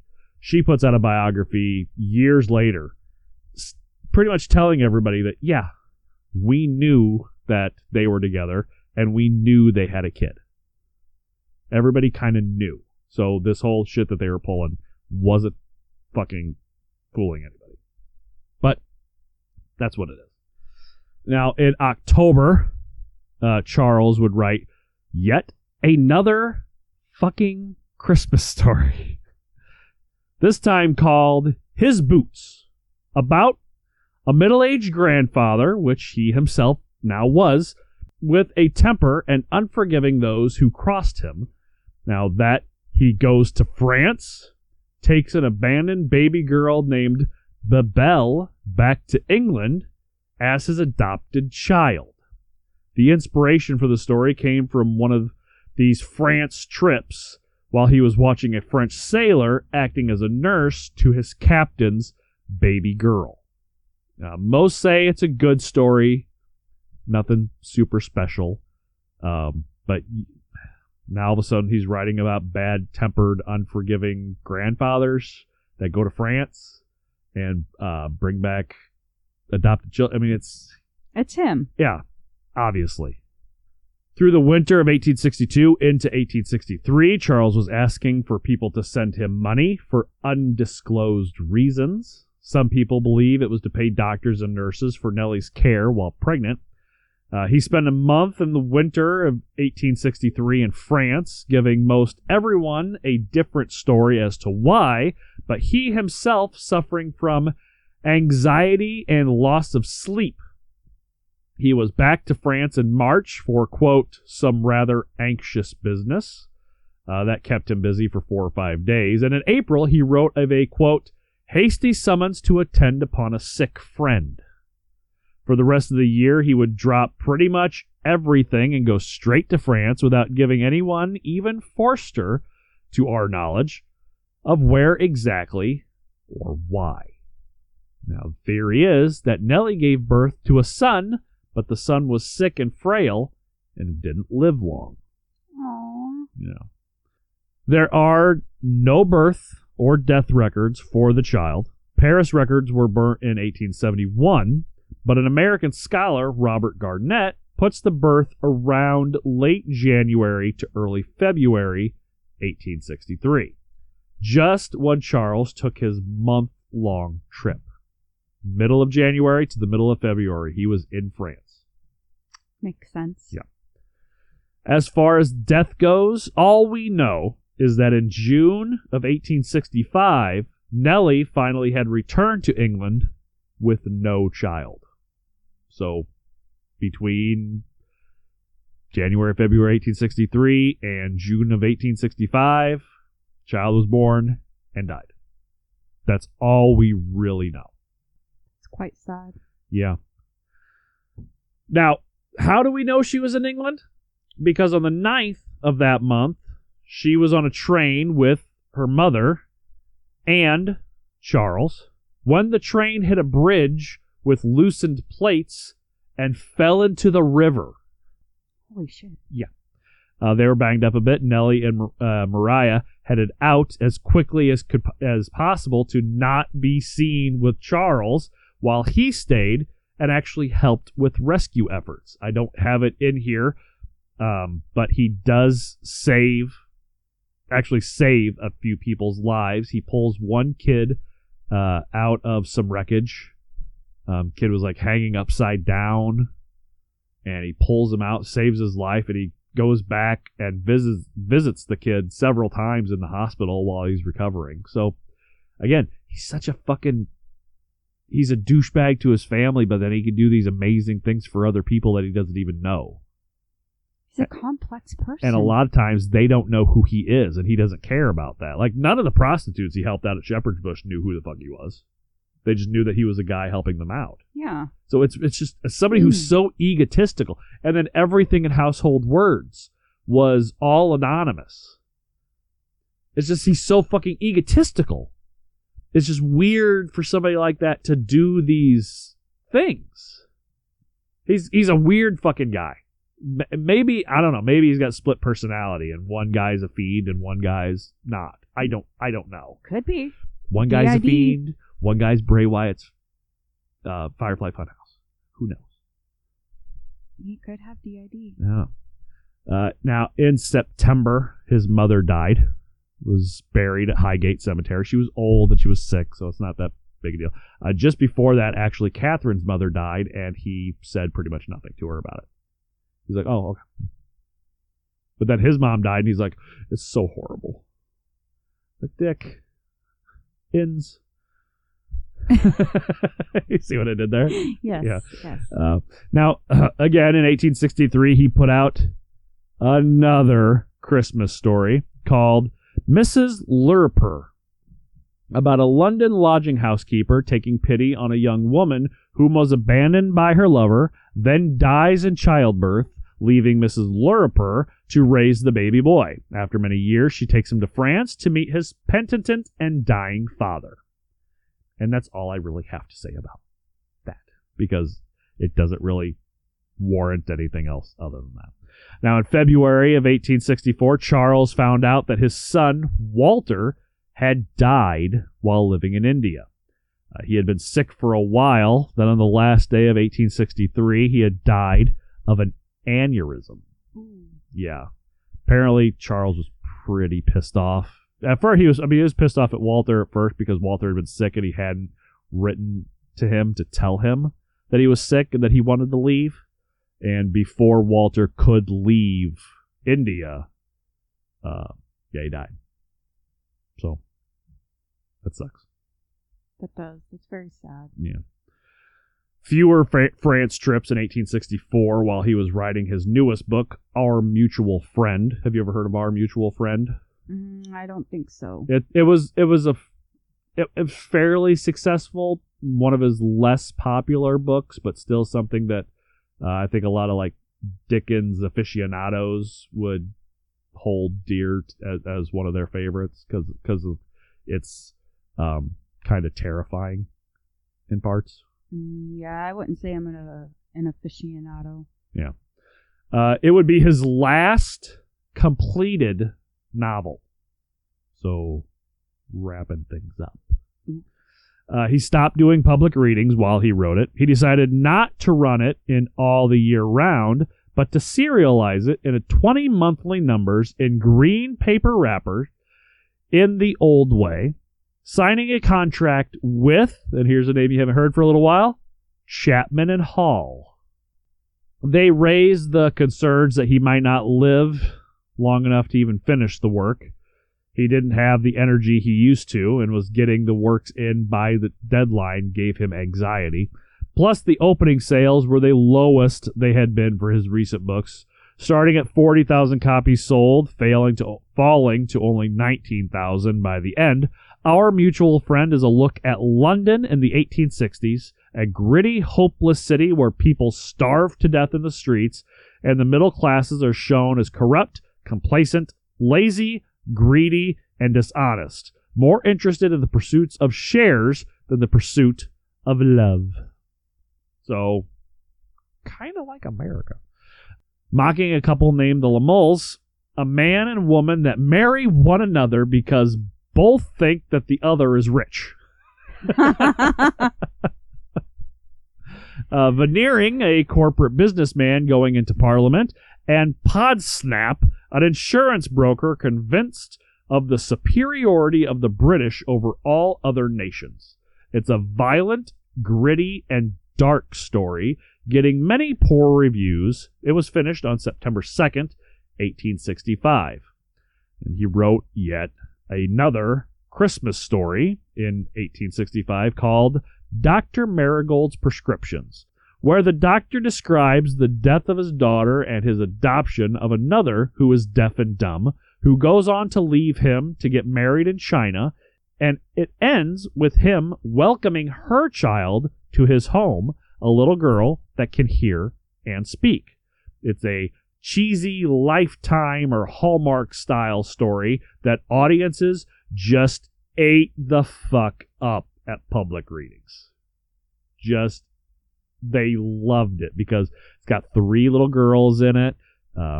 One of them dies, and then he adopts another one, and she goes off to get married in this exotic world, and then she brings back to her adopted father this new little baby who she can't hear or speak, but her baby can. Oh, it's so great. Yeah, just Circle of life. Just tears, snot and tears just running down your face. In February 1866, Charles's doctor told him that he had degeneration of the functions of the heart, which was not much of a surprise. He had been getting more tired as of late. With the weight of morality pressing down, he began to produce more articles and some effortful stories. He even planned and wrote a fair portion of a new novel. And he moved around a lot, never staying in the same place for more than a few days. The American Civil War was done, which means he could finally do a reading tour here, even though he never really wanted to return. He needed the money. Now, this was also the year when he would hire on his new manager, George Dolby, a big, full of energy, just married 35-year-old man. That was probably why Charles liked him so much, an out-of-work theater manager. Dolby would quickly grow to love and idolize Charles, calling him Chief. Hey, Chief. Hey, Chief. What you want, Chief? He was English, so it was a spot of tea, Chief. Hey, Chief. Hey, Chief. This was a time when Charles's gout was at some of its worst, causing him daily pains and taking away one of his most favorite things in the world, his long, fast walks. Oh, I was going to say fucking horse. Now you can do that on your back. And he had Nellie now, so he would walk, and these weren't just like leisurely walks. It was like fucking Santino Marella power walking. I mean, he was going fucking at it. His wife Catherine couldn't keep up with him. So now, ironically enough, Charles's favorite restorative between public readings, restorative, a dozen oysters and champagne. Now, if you're dealing with gout, there's a few things they tell you to avoid. Organ meat, some beef, coffee, soda, and, alcohol and shellfish. If you have gout, do not drink alcohol and don't eat fucking shellfish. It makes your gout worse. And what does he eat between each public reading? Fucking shellfish, and it says some champagne, like a pint of fucking champagne. Yeah, and that's what he did a lot back in England. He did those readings all the time. Yeah. So no wonder he had gout. He probably got it from the shellfish and the alcohol. Well, that doesn't help. He had gout from, he was fairly, a lot younger. He started dealing with this, but he didn't want to accept the diagnosis of gout. So if you don't accept that gout is what's wrong with you, you're not going to worry about what you could eat or drink. Right. Whatever. Now the spring of 1866, he traveled with Dolby for 3 months reading, covering Scotland, the North, Birmingham, and Clifton. And then in early 1867 for 4 months in Ireland, Wales, Hereford, and more northern cities. They had figured out that reading his stories made more money than writing them did. People came in droves to see Charles Dickens read Charles Dickens. He made because every time he did one, it was sold out. And he does a lot of them. In October, Charles got news that his youngest brother, Augustus, the one that skipped out on his blind wife, and he died. Third sibling to die from tuberculosis of the lungs. You don't have to sit there with a smile on your face. It's not a smile. That kind of sucks. It does. Now there's a big thing about, now he was afraid that his ex, Augustus's wife, still in England, was going to come looking for him for money, and his mistress in America was going to come to him looking for money. So he sets up like this allowance for Augustus's oldest son. And he's like, okay, you're going to get this much, and then that's it. Nobody else is getting shit from you guys, because I can't afford to pay for everybody. But that's one thing, he does start taking on the responsibility of taking care of his family members. Yeah, he does. So you can give him credit for that, I guess. Now, also in October, he began work on some railway stories for the Christmas issue of All the Year Round. Mainline, The Boy at Mugby, a humorous tribute to the horrors of the refreshment room at Rugby Station. And a ghost story called The Signal Man. Scary stuff. 1867 started with more readings. Between January 15th and the end of March, Charles had set up 36 readings. Portsmouth, London, Liverpool, Chester, Wolverhampton, Leicester, London, Leeds, Manchester, Bath, London, Birmingham, Liverpool, Manchester, Glasgow, Edinburgh, York, Bradford, Newcastle, Wakefield, London, Dublin, Belfast, Dublin, London, Cambridge, Norwich, doing several readings a day. All by train. God damn, he's not going to make them all, is he? No, that's what he did. Those I just read, that wasn't what he had scheduled to do. Those are the readings he did. Oh. If he scheduled a reading, he did it. No matter how he felt. He did not skip out on a reading. There was times where Dolby had to carry him onto stage and then back off of stage for him to do his readings. 1, because he loved the adoration. 2, he needed the fucking money. He was paying for a lot of people. Yes, yeah.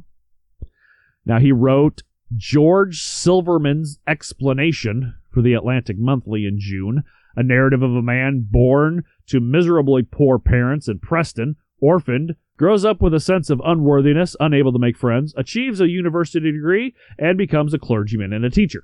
It's seen as one of his failures. He also wrote Holiday Romance for the American children's market and No Thoroughfare for Wilkie Collins to adapt into a play, also seen as failures. I mean, it happens to the best of them. You know.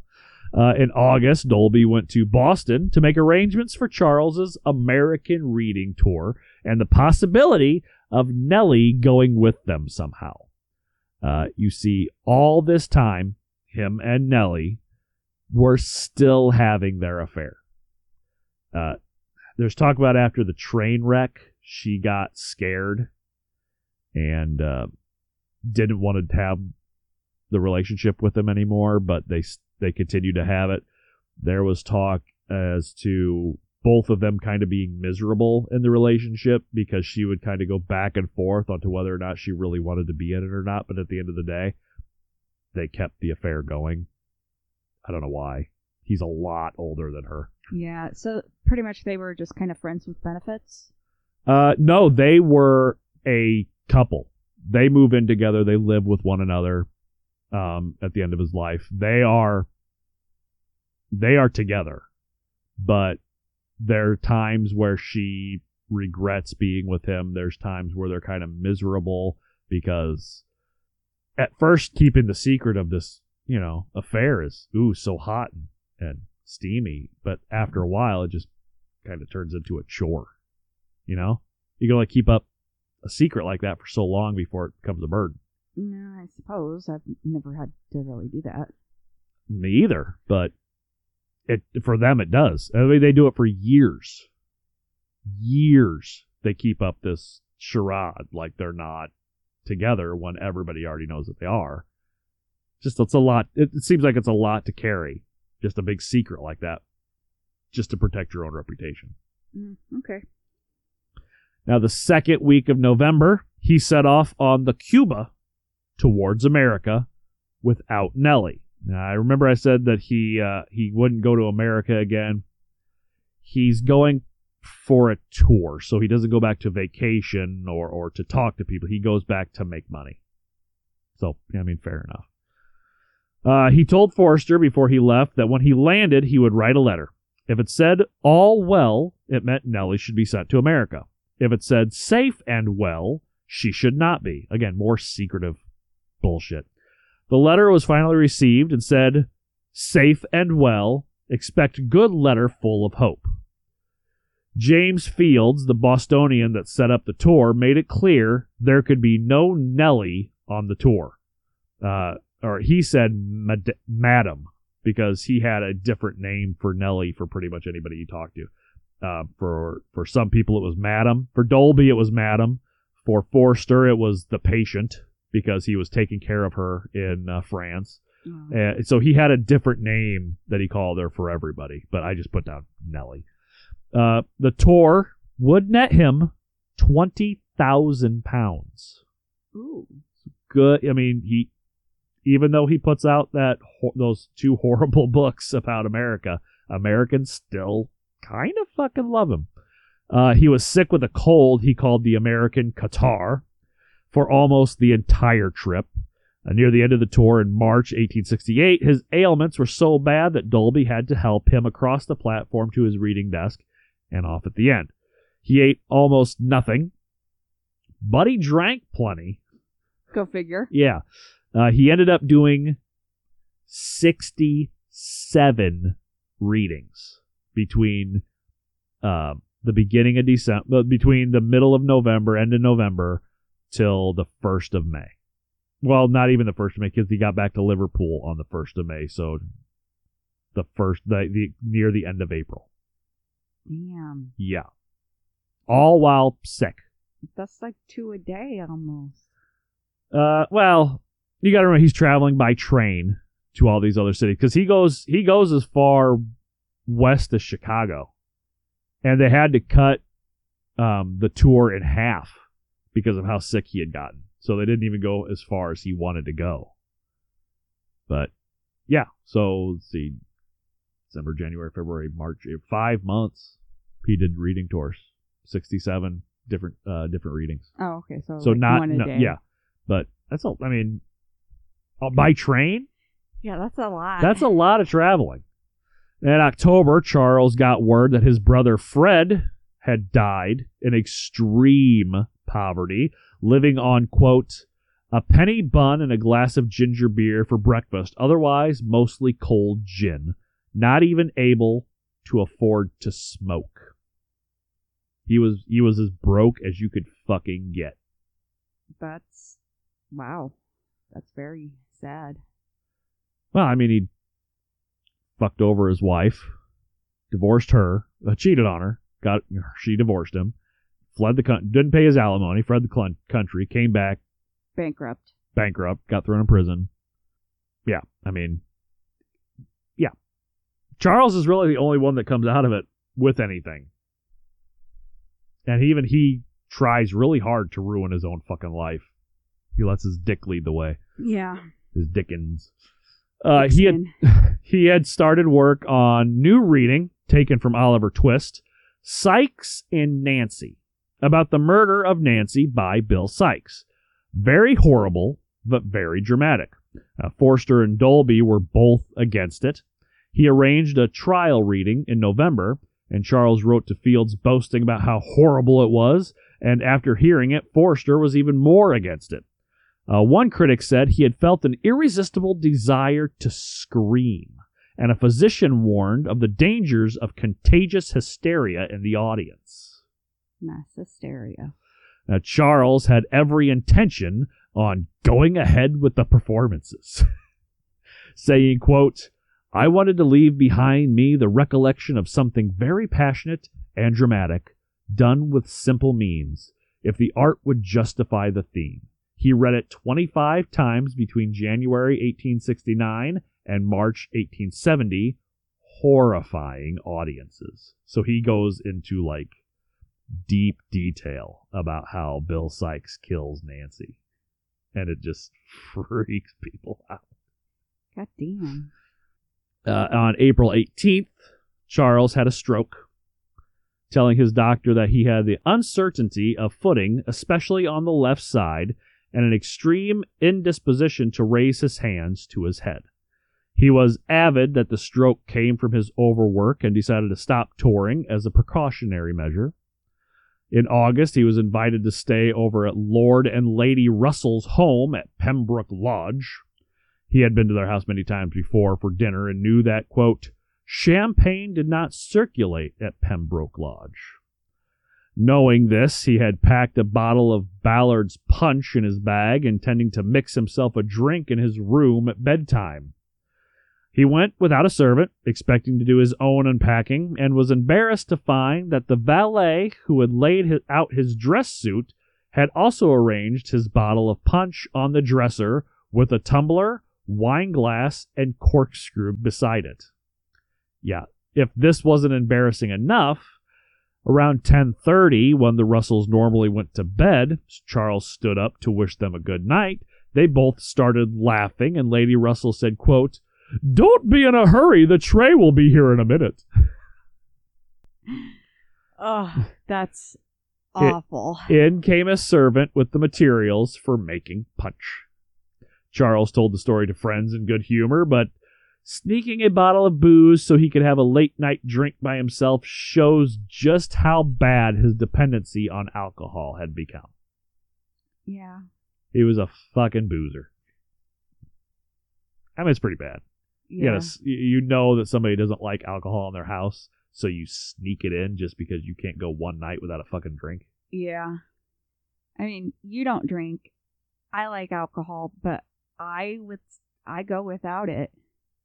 Well, you have to, for one. I don't have to. Well, with your medication, you really have to. Well, no, because I don't take that main medicine anymore, and I know how my other medicine affects me. But I do it anyway, just because I really don't drink that often. And I mean, I really only socially drink to begin with. And I mean, I would drink more at home, but I don't feel comfortable drinking around the kids all that often. Yeah. I think it'd be more like if you went over to somebody's house and stayed the evening, and they're like, we do not allow tea in our house. And you had to sneak in a thing of tea. Yeah, that I would be like, I can't have my sweet tea? What the fuck is wrong with you? Like, fuck you. I don't have any vices, so I'm fine. I can go without whatever. Well, I mean, yeah, like the whole time I was at my friend Angie's house, she doesn't smoke. I went outside. I rarely smoked while I was up there to begin with because it was... It's so fucking cold outside. Yeah, it was in Minnesota. And I rarely went outside to smoke because it was so cold outside. But, you know, I didn't smoke in her house and I wanted to spend time with her. So she's listening to this probably thinking, bitch went outside all the fucking time. Fuck. I did not. I mean, did I? I don't remember. Tell me if I did. Spend time with me, fucking calling her husband outside. I didn't even call you that often, did I? Yeah, twice a day? It might not even be that much. Well, at least once a day. I know once at a day. Night. Once a day, but no, I don't know if you did twice a day or not. Sometimes twice a day. Yeah. Okay, so in October, he thought of a title for a new murder mystery love story that he would call The Mystery of Edwin Drood. He wrote the first chapter, sent it to Forster. He planned a farewell tour for London, wanting to do 12 more readings the next year. Dolby wasn't sure if he would make it with his slower work pace, but once a reading was scheduled, the reading got read. He obliged. Yes. December 13th, he signed a contract for Drood to be published by our good friends Chapman and Hall. Hall's son, Hall had died. Hall's son took over for him, but it was still considered Chapman and Hall. He was going to publish it in 12 parts starting March 1870, making a commitment up to the spring of 1871. Now, he knew he had little time left and set to pack each one of his days as full as he could handle with business meetings, readings, public and private, office work, discussions with illustrators, plans for improvement at Gadd's house, speeches, dinners, receptions, his daughter's amateur theatricals, social obligations with friends, politicians, and royalty, all while writing The Mystery of Edwin Drood. He didn't stop for a breath until the day he fell unconscious to the ground. His last reading was on March 15th to an audience of 2,000 at St. James Hall, A Christmas Carol, and The Trial of Pickwick. And many in attendance, including Forster, said it was the best reading he had ever done. Even though he wasn't able to say Pickwick, it came out as Pickswick or Pecknick or Pickwicks. It's not nice to make fun of somebody who had a stroke. I'm not making fun of him. That's how it came out. Because he had a stroke. The big problem that and the fact that he wasn't that old, but he had ran his body down, and it didn't seem like he was a workhorse. It didn't seem like a lot of the Dickens were really that healthy to begin with. No, because most of them had died from tuberculosis. So 3 of them.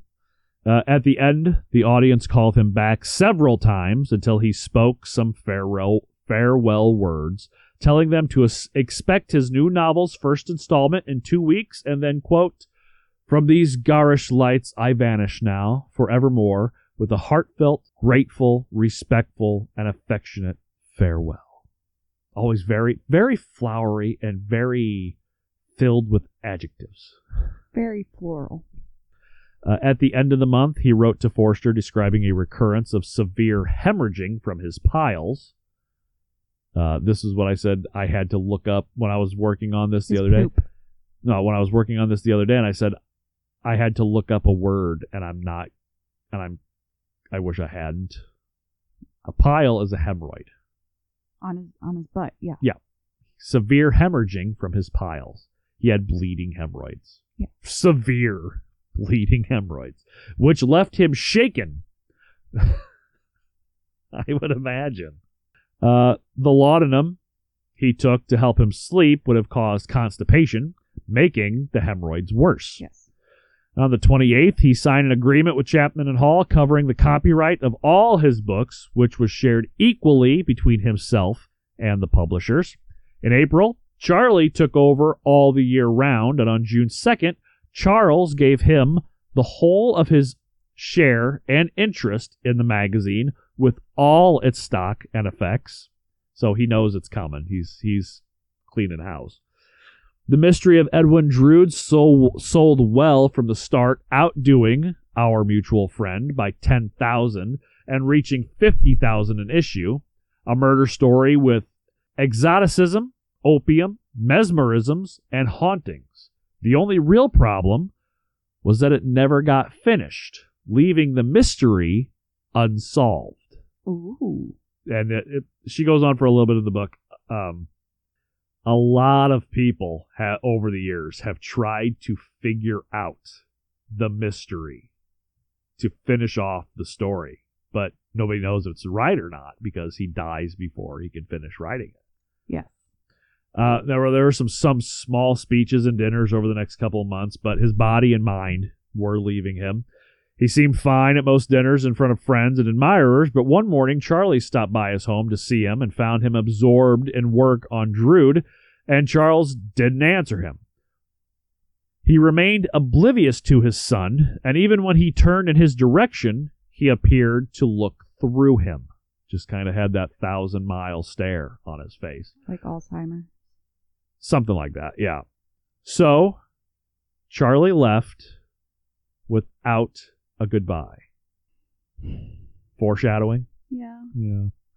On June 8th, Georgina said that Charles came to the house in the middle of the day for an hour's rest to smoke a cigar and then went back to work in the chalet, contrary to his usual habit, returning to the house in the late afternoon to write letters and entertain the dining room, and entering the dining room at 6, looking unwell. He sat down and she asked him if he felt ill, and he replied, quote, "Yes, very ill. I have been very ill for the last hour." On her saying she would send for a doctor, he said, maybe later. The stubborn man, obviously.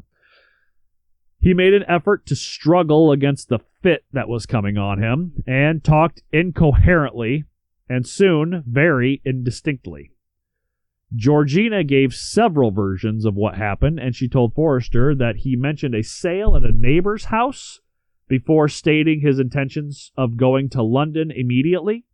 In another version, when she suggested calling the doctor, he said no, complaining of a toothache, holding his jaw, and asking to have the window shut, which she did. His jaw hurting was probably a sign of heart attack. Yes. Yeah.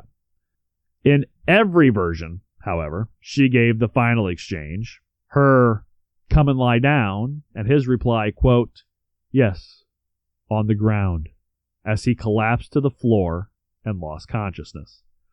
Nellie, with the help of her maids, the good-natured caretaker of the church nearby, sworn to secrecy about her being there, and a hackney cabman, got the unconscious man into a 2-horse brougham supplied by the local job masters used to driving Nellie and Charles, and drove him to Gad's Hill. The thought was that he had suffered a brain hemorrhage, and everyone knew that it was probably the end. He lasted all the way until 6 the next evening, when he gave a sigh, a tear appeared in his right eye and ran down his cheek, and he stopped breathing. He had wanted to be buried in Kent, but everyone knew he belonged in Westminster Abbey. His body was loaded into an oak coffin and carried in a special train on June 14th to Charing Cross. Charlie, Mamie, Katie, Henry, his sister Letitia, Georgina, Charlie's wife, Bessie, and Alfred's son, Edmund, Forster, Wilkie Collins' brothers, and his doctor, Frank Beard, were the only ones on the train. Catherine wasn't invited. Charles didn't want a public funeral or an announcement. Nellie wasn't on the train, but there's a good chance she took herself to the Abbey anyway. I think they said there was all of 14 people at his funeral, but that's what he wanted. There's no eulogy, no singing, just quiet organ music and the reading of burial services. So the exact opposite of Hunter S. Thompson. Yes. And you go to Westminster Abbey and you could see his gravestone, but there's nothing special about it. It just has his name on it. He didn't want anything. He just wanted to be put in the ground and done. So, I mean, what can you say about him except for the fact that he was extremely complicated man. Beautiful writer. Wrote just as much shit as he did masterpieces. But that's the life of Charles Dickens. Just kind of a misogynistic, racist piece of shit. Well, I wouldn't go as far as to say racist. He was against slavery, which a lot of people then weren't. He's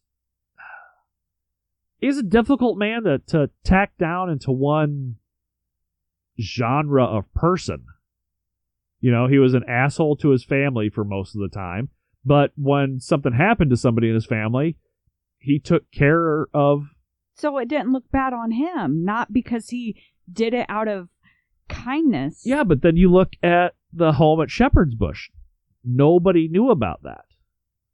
That didn't come out until a long time later that he had done any of that. He had done that because he wanted to help those women out. They didn't know who he was. The only two people who knew he was doing that really were him and Mrs. Couts, and she didn't tell anybody until after he died. Yeah, I suppose. And then, you know, he helped out a lot of the poor. I didn't get into it a lot, but he helped out a lot of the poor. He stayed and helped people at the train wreck. He could have easily just taken off. But he stayed and he helped people. He was a complicated person. Yeah, but that doesn't forgive him for what he did to his family. I'm not saying that forgives him. Wife. I'm not even insinuating that he should be forgiven for the horrible things he did to his wife and the way he treated his kids half the time, because he was kind of a fiend at home. I'm just saying for every bad thing he did, you could see something good that he did. And for every good thing he did that made it seem like he was a good guy, you can look at some fucking horrible thing that he did to somebody who he was supposed to love. It almost equals out to being just a neutral person. Not quite, but I get what you're saying. I don't know. He's not who I thought he was when I started this. I knew he had an affair. I knew that there was shit that happened with an actress, but I didn't know the extent it went to, and I didn't know how poorly he really treated his wife through the whole thing, which is really a big sticking point, you know, for most married people. Yeah. It's how somebody treats their spouse, you know. But I mean, I guess back then that's kind of normal. That's how the 1800s, every husband treated their wife like shit. Well, I wouldn't go as far as say every husband treated their wife like shit. But women were property. Women were property. Women were the second class citizen in the house. It went husband, wife, children in that order. It wasn't a partnership. The husband ran everything. The wife took care of the rest of the shit. But he was king of the castle, and she just was below him. But that doesn't mean that every husband treated their wife like shit. Especially to the point where he did. No, but there were also women who had it much worse than she did. Agreed. He never, beat her up or anything like that. That we know of. He never did anything like that.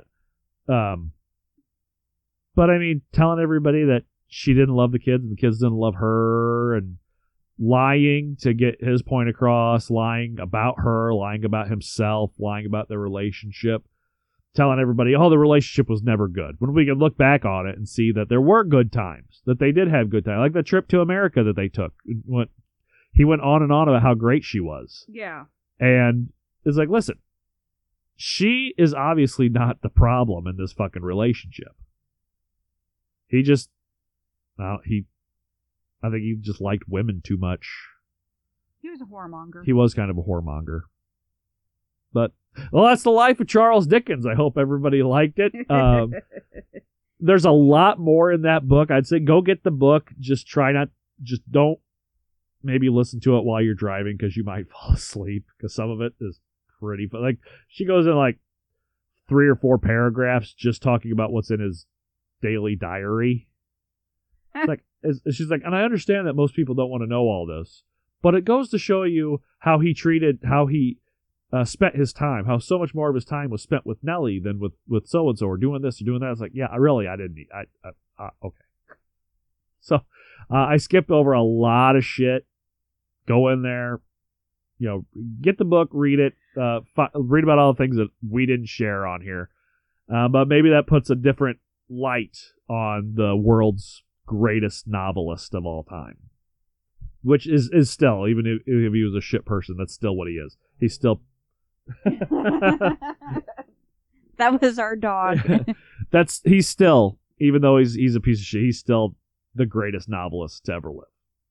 Number 2 on greatest authors of all time in our Big Ten. Behind, I'm sure you can guess who number 1 is. Mark Twain. Mark Twain's number 10. We've discussed this. Then who was number 1? On the Big Ten, yes. Who was the best writers, the best authors of all time? Who's number 1? Yeah. Is that a serious question you're asking me? Of who? Shakespeare? Who is the best author of all time? Shakespeare? Yes, Shakespeare. Oh, okay.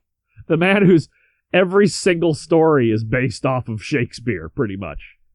You can point to a Shakespeare reference in pretty much any story ever written. Yeah, and movie. Yeah. So yeah. But Charles Dickens is the best novelist ever. Yes. Yeah. Okay. Because Shakespeare didn't write novels. He wrote plays, pretty much. Okay. Excuse me. Are you sure? It's okay. Yes. Okay. You're just like, okay. Is that it? Well, first, we need to give out our socials. Well, that's what I was... Yes, Charles Dickens dying is the end of the story. Okay. Well, you can find us on Instagram and Twitter at OpenAFING Book. And you can find me at ECJBAT. You almost forget where they can find you at. Yes.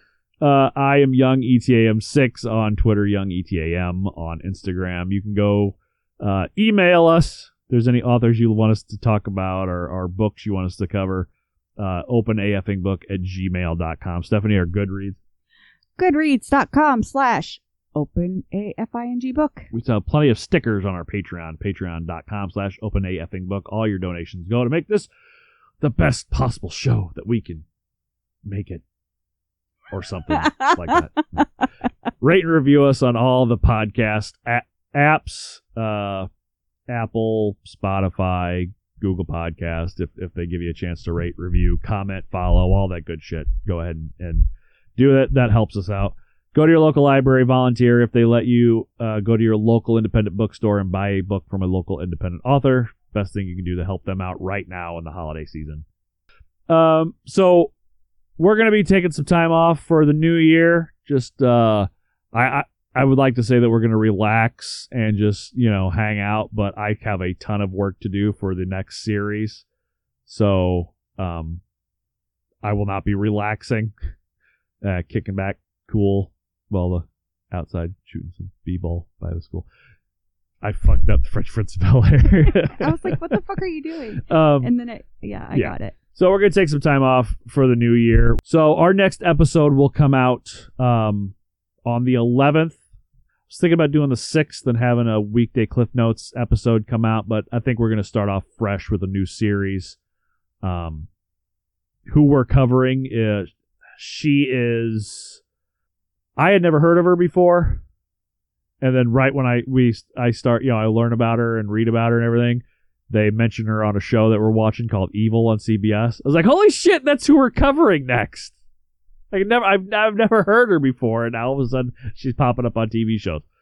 She's an odd one, not like Hunter S. Thompson odd, but like cat lady type odd, but not cats, a different animal. You have to wait till the 11th to find out, I guess. And not ooh, more like ugh. Like okay, shit everywhere. But so come back on the 11th for our next author series while we take some time off and kind of just enjoy the holidays, enjoy the new year, and hope that maybe 2021 doesn't suck as much as 2020 has. Fingers crossed. Fingers crossed. And twat cross. Yes. Well, I hope everybody had a great Christmas. Ours was pretty good. It was a weird Christmas, but we made it work. We did. And hopefully you all have a safe and happy New Year at home, not partying with a bunch of people. I'm kind of anxious to see what they do for like New Year's, New York, Times Square, and all that shit. If there's parties or anything like that. Oh, God. I hope not.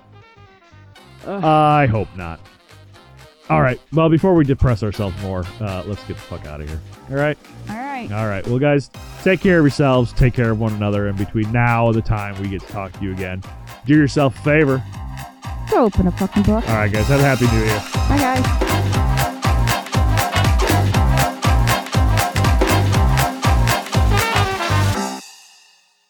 Ho, ho, ho, ho, ho, ho.